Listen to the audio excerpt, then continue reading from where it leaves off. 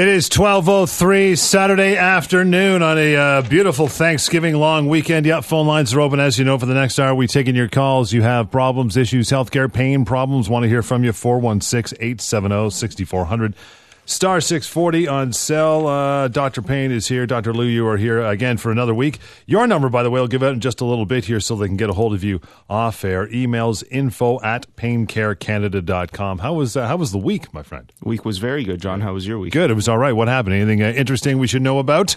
Yeah, one very interesting case that I had that comes to mind was I had a gentleman come see me who heard the radio show a few weeks ago, and he came in to see me this past week. And when he was there, in speaking to him about his issue, it was a lower back complaint, but a chronic issue. In speaking with him, I was able to pretty much figure out that the root cause of his problem was his depression that he had. He's been suffering from massive depression for years. Right. And I knew right away, because one of the first things that he said to me was, he was speaking to me and he said, I caught the last little bit of your show, and hearing you speak for about 30 seconds made me feel better than I had felt in the last 5 years of speaking to my family doctor and the specialist. I've just kind of been dismissed. And that's when I said to him, I said, well, clearly if that's the case, I wasn't able to do anything physically with you over the radio, but I was able to somehow, I guess, touch your mind, to use a term, I guess. And in doing so, he was able to feel that relief, because you were able to hit his psychology. And the reality is I think a lot of the times people are looking for validation on what they're going through, because a lot of people who are in their lives may not necessarily accept what they're going through, because, again, pain being so subjective that it's not something that's visible. Like if you had a tumor growing out of your back, it's visible. There. You can see it. People can feel sorry for you in that case. But when it comes to pain, it's something that's so subjective. And especially if pain has not affected function, which a lot of the times it doesn't, you may have full function, but not necessarily be pain-free. And so in those instances, I guess a lot of people around these types of patients start to judge them and almost suggest that maybe they're faking it or they're using it as a crutch.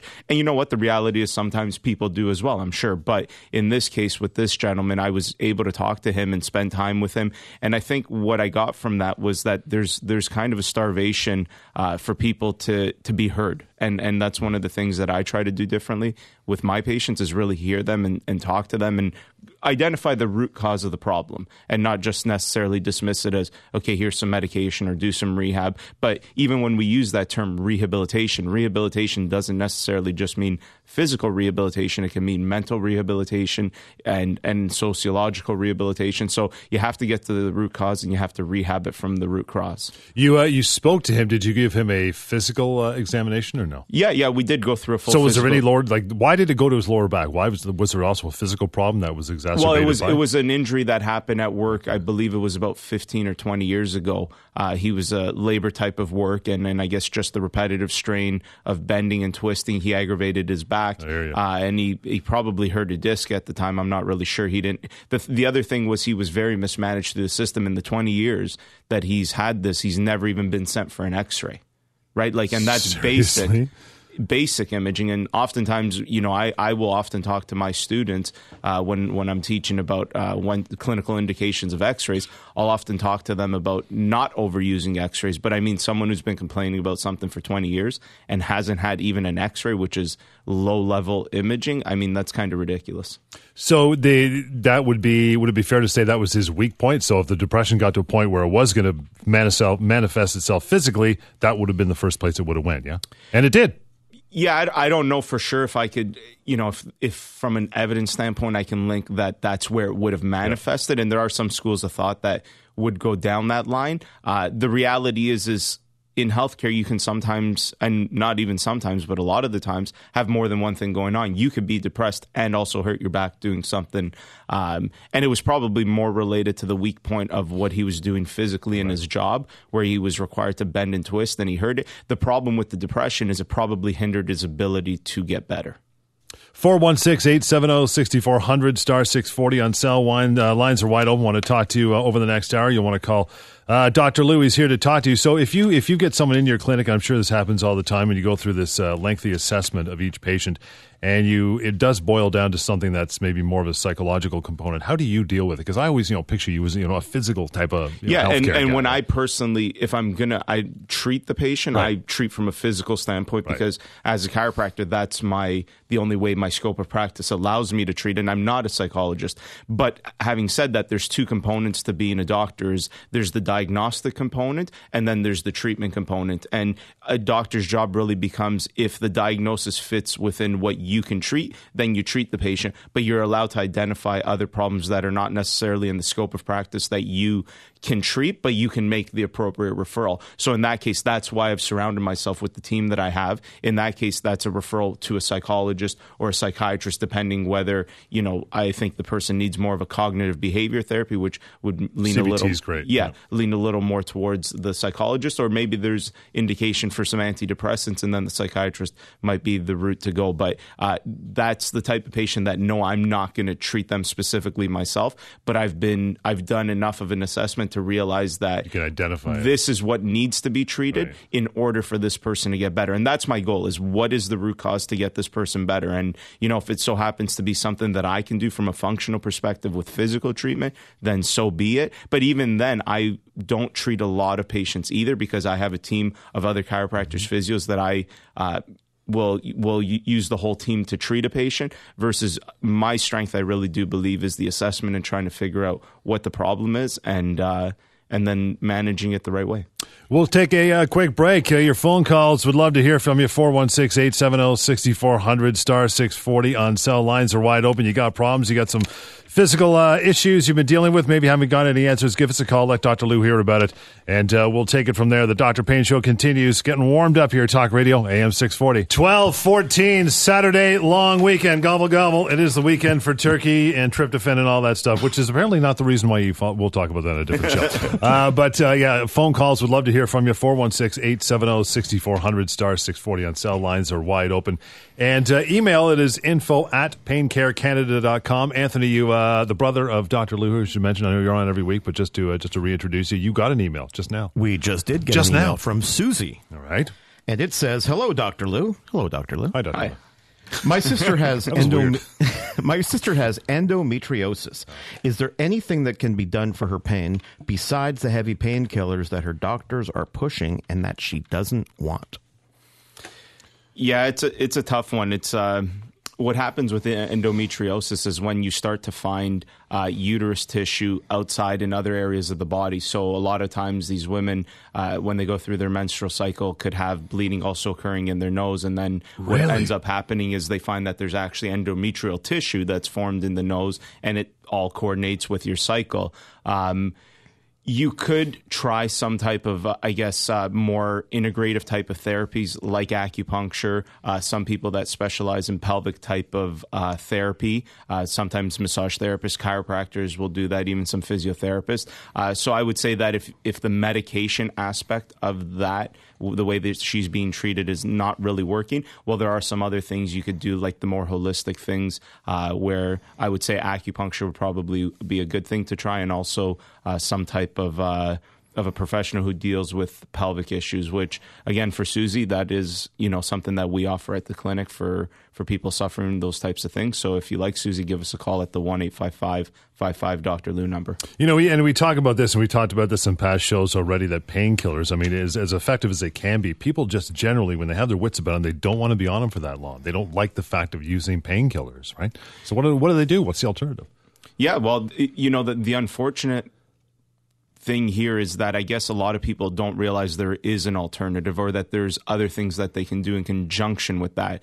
We've been kind of sociologically brainwashed, I'll use that term, to think that everything has to be treated with a pill, and not realizing that there are a lot of these other things available to us that can help along with taking the pill. Because again, I'm never for not taking medication, and I'm never for having to do anything to the point where it becomes addictive to the person. And that could be medication, or it could be therapy, whatever it is. I think what needs to be done is that our bodies do have an inherent ability to heal itself. We all know that if we get a cut, it heals. And there are some things that don't heal as well. Like if you have a spinal cord injury, those injuries don't tend to heal as well. But there is an inherent ability for the body to help heal itself. And I'm a big proponent of, when I see patients, that I always talk to a patient and I say the beginning part of a treatment plan is going to be very much passively focused, which means the things that the practitioner is going to do, whether it's me or someone part of my team. And over the course of treatment, what I want to do is have less of that passive involvement of the practitioner and more the active involvement of the person actually in the pain or sustaining the injury. And whether that's in the form of more specific rehabilitation exercises or changing their diet or whatever it may be, there has to be a kind of a switch where once you get towards the end of the treatment plan, there's a lot being done by the patient and being guided by the practitioner. And that's kind of the relationship. In the beginning, it's very much the practitioner telling you what to do, doing things to you. And as time goes on, we're educating, we're giving advice so that way that person learns. And a lot of it goes back onto themselves so that they can go day to day and have the relief that they need day to day. Because like I said to you before, you can come see us every day for an hour every day. There's still 23 hours in every day that you're on your own. You have to be doing the right thing. I think it involves homework because, pills, as readily available as they are and as well as they may work, I mean, it's the path of least resistance. So that's why people often for sure. It's, and when you actually look at, I guess from an economic standpoint, the price of a pill is probably cheaper than the price of these other things. Sure. And so, that's a factor that comes into play too. And you're absolutely right. It's a little bit of an easier approach to remember I have to take this pill versus, sometimes when I have someone with, let's say neck pain, and I'll recommend to them when they're at work on their computer, I want them to get up every 20 minutes and just move around. That's all I'm asking them to do, because my standpoint is that no posture is good posture. We are meant to be dynamic, and this whole thing about what's good posture and what's bad posture, it to me is kind of BS in a way, because what we need to be doing is changing our postures constantly, because that's what we're made for. We're made to be dynamic. And so I'll tell people something as simple as get up every 20 minutes, but that takes a lot more commitment. That's now you're getting up 3 times an hour versus taking one pill for 8 hours. So, right? So what's easier for a person to accept? But the reality is the people who listen to that simple advice of get up every 20 minutes are the people that are better, and the people who are taking those pills are the people who might be chronically addicted to them. And there's tons of people that I meet, and it's crazy when I meet them and they say, I'll take whatever pill 3 times a day, and I'll say, how does, and it doesn't do anything. Well, why are you still taking it? Yeah. Right? Like people constantly get into this routine of doing something that doesn't help them, and they keep doing it. And that may even be, again, the same thing if they say, I go for massage every week. Okay, and how does it feel? Doesn't help. Well, then why are you doing it? Stop wasting your money. So there's a component of do the stuff that is actually going to help you, and there's a lot. And the problem is to a lot of the practitioners out there giving the wrong advice. That's one of my big things for doing what I'm doing is I do truly believe that education advice is the key to getting people better, and people need to understand this stuff about healthcare. And that's why me and my team are so focused on proper assessments, getting to the root cause, identifying it, and making the proper suggestion for plan and management.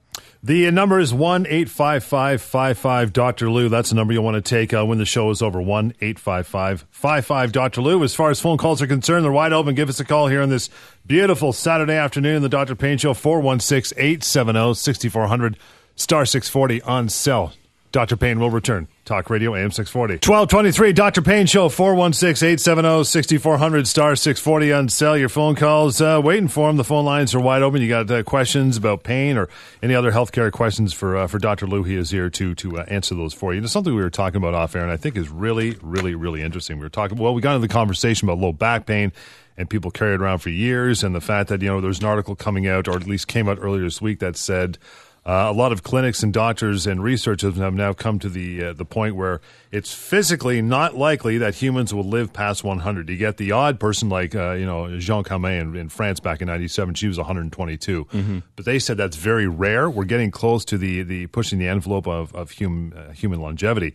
that got the conversation going between you and I, saying, you know, everybody's so much, or how did you say it, as opposed to length of life as opposed to quality, people are often right? focused, and a lot of the resources that we have in healthcare are put towards extending the quantity of somebody's life, and very little of those resources and very little of people's attention is put towards the quality of their lives. And that's where pain management kind of falls under. It kind of falls more under the quality of life than it does necessarily the quantity of life.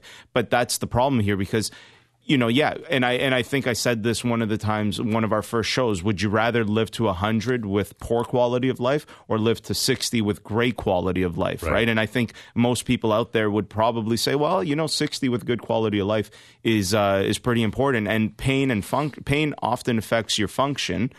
So if you're unable, like we were talking about you with John, when you had your back injury, you couldn't even bend down to tie your shoes. No. Well, what does that do to somebody who has that chronic pain and can't even tie their shoes and has to plan their lives around not bending? And how many aspects of life does that affect? Bending and squatting is a big component of everything that even from tying your shoes to going to the washroom to sitting in a car to get somewhere. It would affect so many parts of your life. That what does that do to the quality of your life, right? And then not only does it affect the quality of your life, but then it affects the quality of the life of people who are around you that are saying, well, I'm going to help out. And, you know, and I think most kids out there, most spouses want to help out if they can, but it does take a taxing Absolutely role, does. for sure, on anybody. I saw it when my dad was sick and we were all doing our part. It takes a taxing role on the people that are around you trying to help out. And yeah, I'm not suggesting that they shouldn't help out, but you know, when it's something like pain and there's so much that could be done that a lot of people don't realize,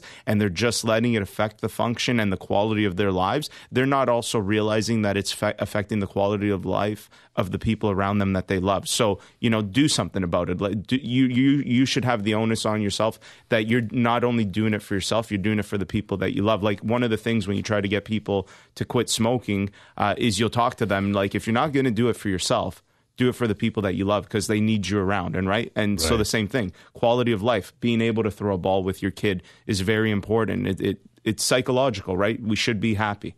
416-870-6400, star 640 on sound lines are open. Your calls, inviting them right now. Yeah, it's like you want to live to be 85 feeling fantastic, or another 15 years where you're stuck, you know, in a wheelchair. You can't bend over. I mean, think about it, right? I wouldn't want that. Yeah. And, you know, there's sometimes circumstances where there's nothing you could do about it, and you may be stuck in a wheelchair. But I'm specifically speaking more about the people who have just let things go and haven't really done anything about it except what they think is the only option, which is just pop in a pill or whatever it is. Right. And they've never tried to get it. And some people also say, oh, it's too late. I've had this for too long. Nothing's going to be able to help me. Well, that's the wrong attitude. That's the wrong attitude to have. There's still things that can be done if, again, you're getting assessed by the proper person and they're making the proper recommendations. And a lot of the times, the people that I see, I'm very realistic with them, because I may see somebody and it's been such a chronic issue, and I'll talk to them about, the goal here is not to get you back to 100%, because sometimes 100% is not even possible anymore, right? But a lot of times people say to me, I don't want 100%. If I can even just have a few hours of the day, midday, where I'm pain-free and I can at least go outside and have a walk with my wife, I'd be the happiest person alive. Yeah. And it's such and identifying patients' goals is another important component of the assessment. What is it that you want out of this? What are you looking for? And you have to talk with the patient and gauge realistic goals, right? So if someone used to be a gymnast and they're now 60 years old, well, you're probably not going to be a gymnast again, but will you be able to still enjoy a round of golf or go out and play tennis with your friends? There's still a possibility, right? And so it's all about goals and what the patients really want to achieve. And more often than not, I see that people are realistic in what their goals really are. I mean, this entire show is about treating pain and getting people, you know, better within their functional capability. But where do you stand? And a lot of this has been in the news lately. Where do you stand on end of life legislation, doctor assisted? Yeah, I think it's an important thing that we have available to us. And again, I think this goes back to like our conversation last week with marijuana for pain. And now I'm always the type of person where I like to look at everything from different perspectives. And some people would argue that it's wrong.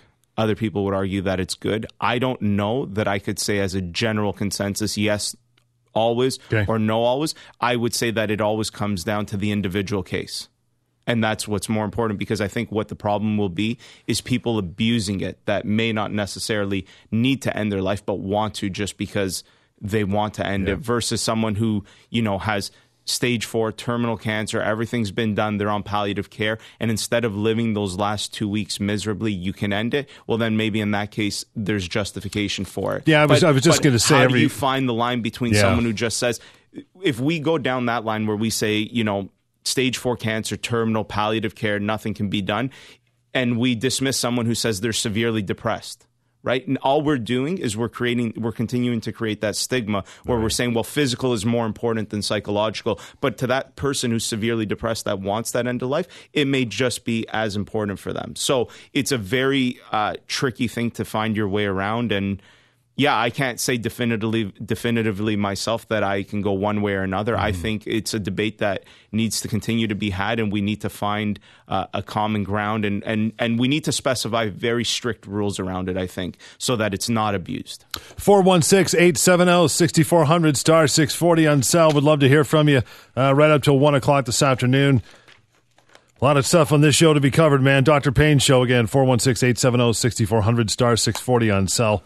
More Dr. Payne Show coming up. Talk Radio, AM 640. 1233, Dr. Payne Show, 416-870-6400, star 640 on cell. Love to hear from you till 1 o'clock on a long weekend Saturday. Gorgeous weather out there, and one of the places you don't want to be today, if you can avoid it, is an emergency room, urgent care, or a walk-in clinic. The use of each one. Describe when you use, how you use each one. For pain management? Yeah. I guess it will come down to what area of the body is suffering from pain. So let's take example, something like a headache. Oftentimes headaches can be the first sign of something like a stroke. No. It's often described that when people usually say something like it's the worst headache that they've ever felt, along with other symptoms that would go along with stroke. So you start to feel a bit of paralysis in your body or numbness, tingling, a side of your face is droopy, you're slurring your speech, all these types of neurological things and headache. That's probably you're calling 911 and you're going straight to an emergency room.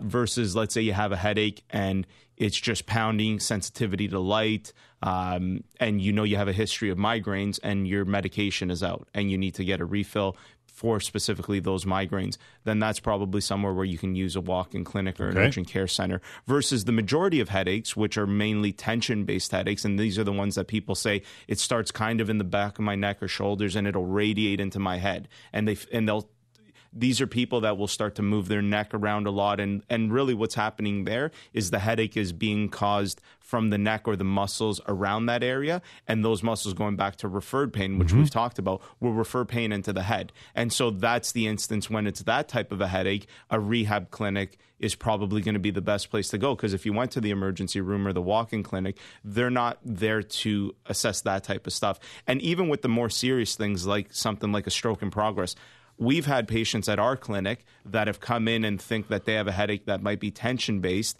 and really it's a stroke in progress, and we're calling 911, sending them to the hospital. So the important thing is that you're going somewhere where there's people who have the right ability to assess anything and realize the appropriate referral points. And because that's something that when I'm teaching to my students that I go through a lot as well is appropriate referral channels that we have. And when do you use 911 versus when do you use an urgent care clinic versus when do you use a rehab clinic? And so that's just the example of a headache. But, there's any other type of injury. If you break a bone, you're playing something and you hear a pop and you see there's your legs crooked or something. That's obviously emergency room, right? Versus you may have fallen and just got a really deep cut, you probably need stitches. An urgent care center can. Right. And it's the proper use of these types of facilities that would really help relieve a lot of the burden off of the system that we have. And a lot of the things that people are going for to walk-in clinics that are pain related, like if they've twisted their ankle a little bit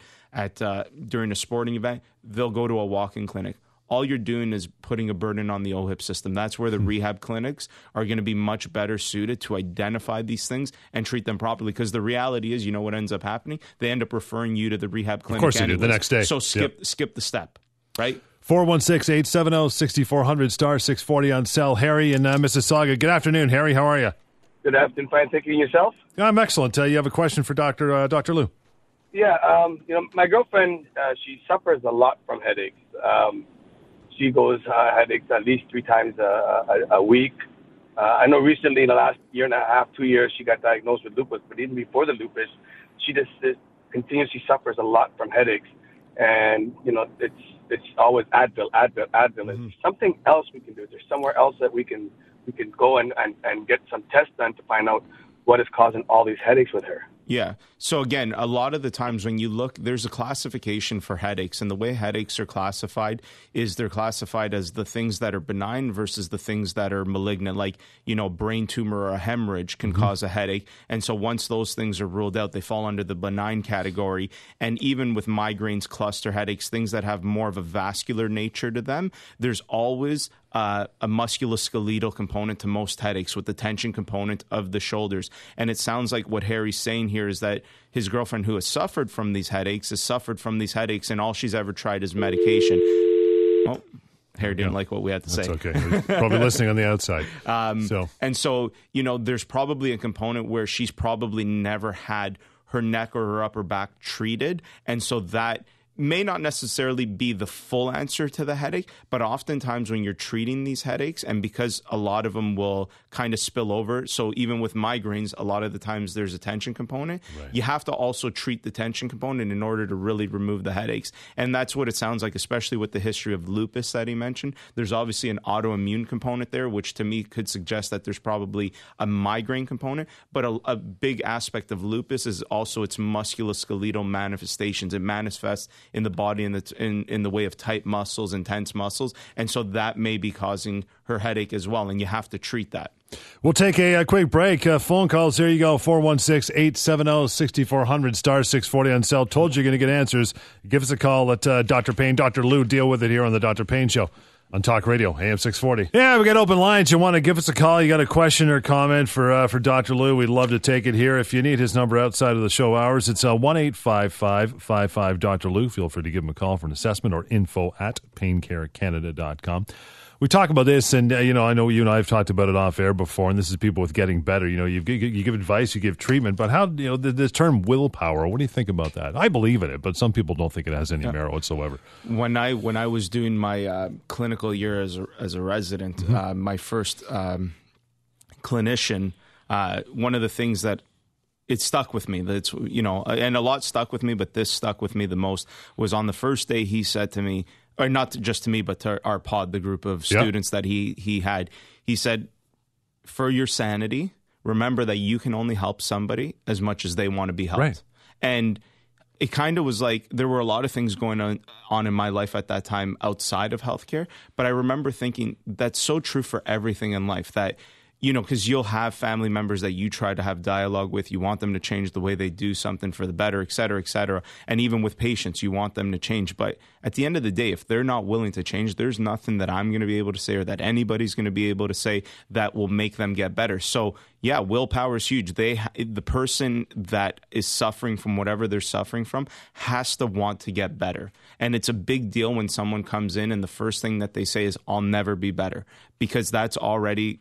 You're shooting yourself in the foot. Yeah, you're doing it to yourself. Like, you're that type of person that's doing it to yourself. And those are the people that are not only probably going to say that I couldn't help them, they'll say that anybody that's ever talked to them couldn't help them, because again, it's their own disposition. It's their own willpower that they haven't been willing to say, I can do this. And there's a big difference psychologically between a patient that you meet that says, I want to get better, versus a patient that you meet that says, I'll never get better. Right. I mean, it's the old, lead a horse to water but can't make him drink type of thing, right? Exactly. I believe everybody. I mean, I've been told, and I've heard people say that even when it comes to quitting smoking, there's those who are addicted to the act of smoking and those who are addicted to the chemical of smoking. Right. And the latter is the tougher one to beat. I smoked for many years. I just turned around and said, this is gross. I'm sick of it. I never turned back. How'd you quit? Because it's easy to quit something you no longer enjoy. That's right. Yeah. Right? Yeah, for sure. But some people just seem to, they can't quit. Yeah, right? Because again, there is that habitual component to it where, the actual way of putting a cigarette in your mouth, taking a breath in and blowing it out, right? And a lot of the new technology around quitting smoking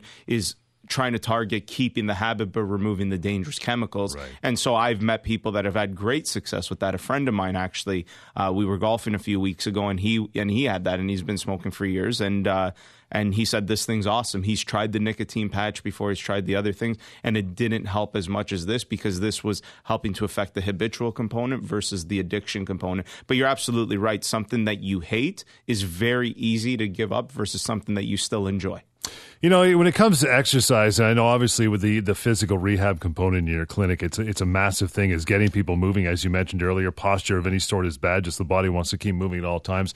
And a friend of mine who's not a clinician, he's not a doctor, said to me one time, and I think you'll probably believe this. He said, you know, people are so stuck on seeing what you look like when you exercise, when you work out, seeing the physical on the outside. And he said to me brilliantly one time, and I thought it was awesome, he said, worry about the inside, the outside will take care of itself. Yep. For right? Sure. What do you think about that? Yeah, well, it goes back to the clinical case that I was talking to you about when we first started here. This person did have a low back injury, but it would have been an injustice for me to treat that injury without getting his mind healthy first, right? Because if your mind's not healthy, how can you have the disposition to want to get better physically? Because it's not just about what I can physically do to him, but going back to the component of the active component that he would have to do, he needs to get in check himself in terms of his mind. It has to be healthy, and that's a big thing. You have to get those other components healthy in order for other things to follow. And for sometimes people getting physically, and you know, there are times where there's people who are overweight and they are able to lose weight, and that also changes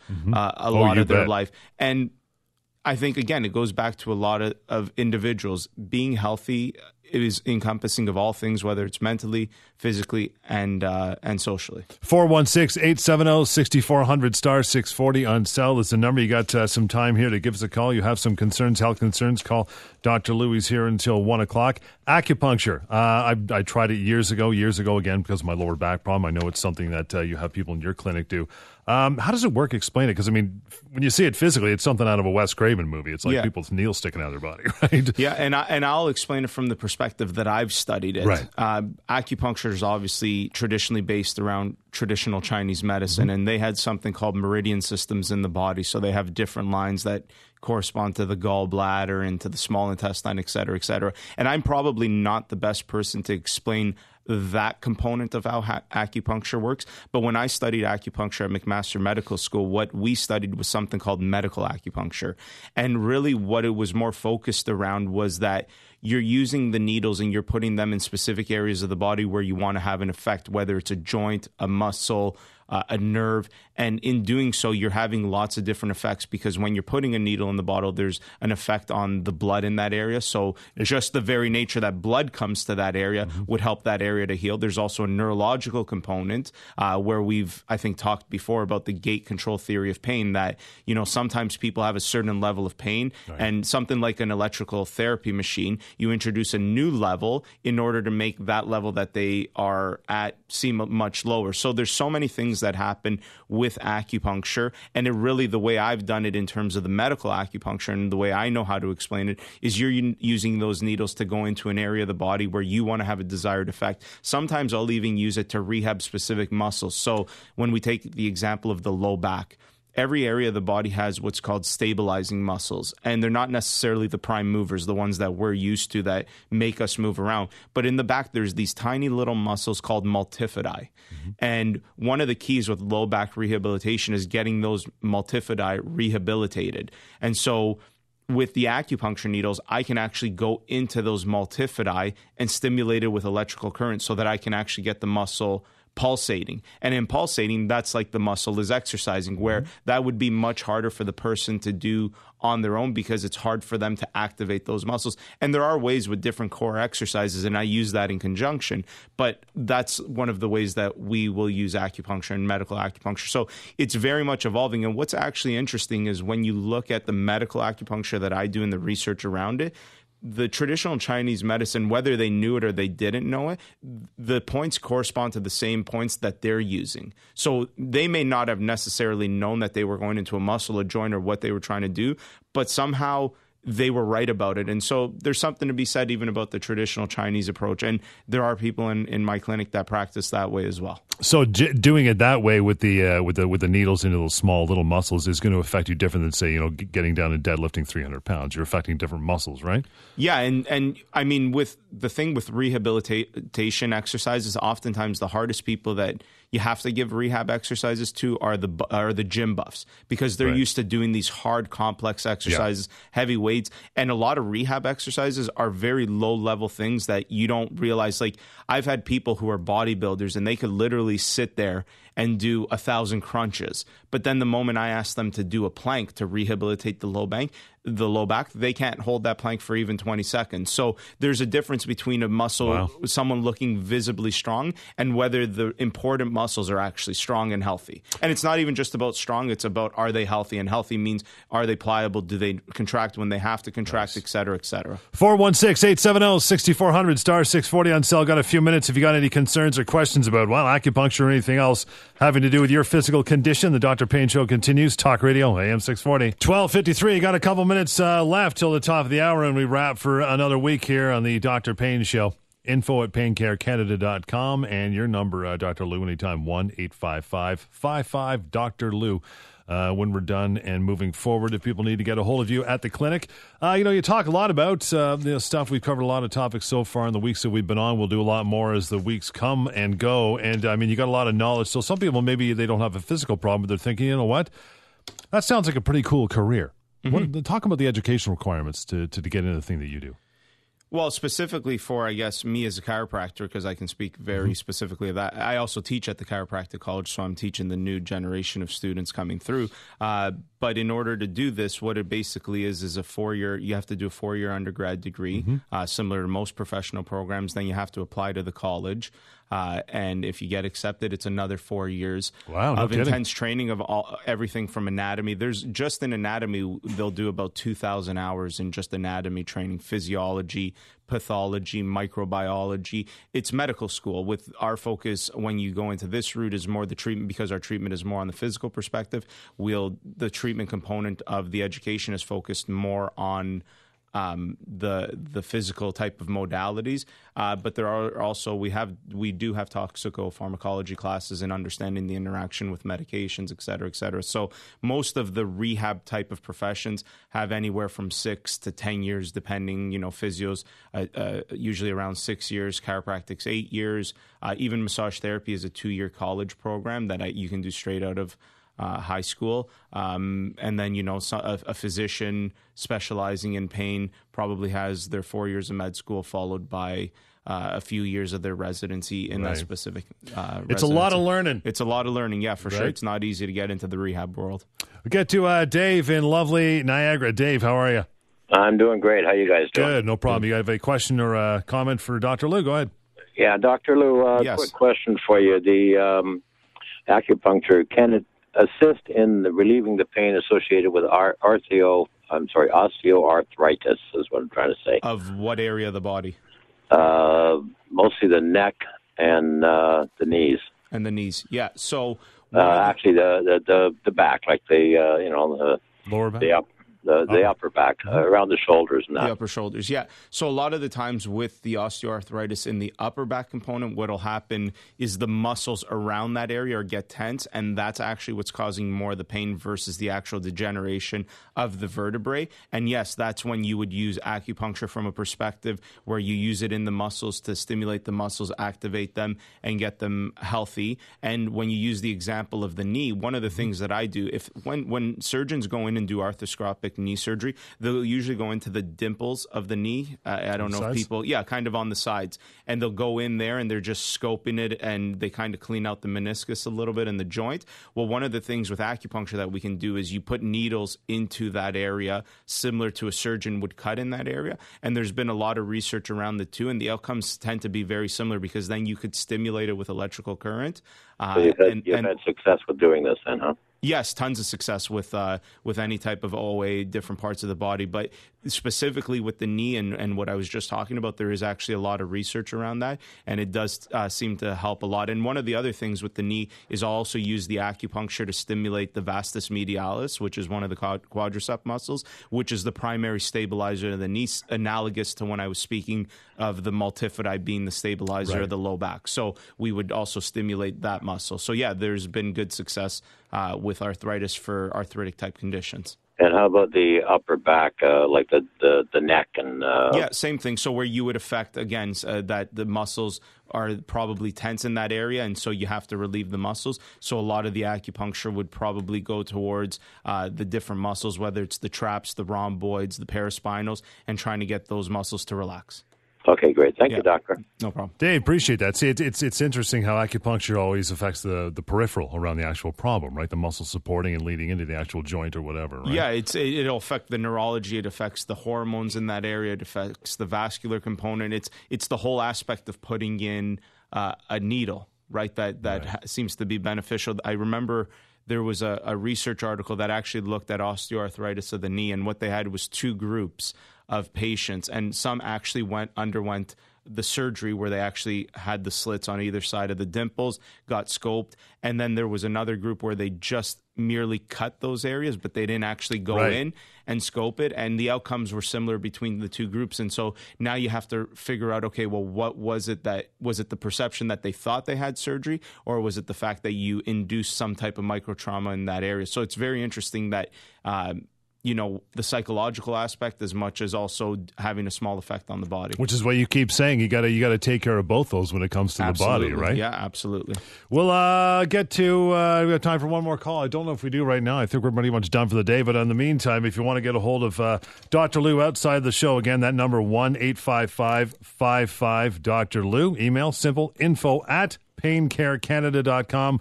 We're back at it next weekend right here on Talk Radio AM 640.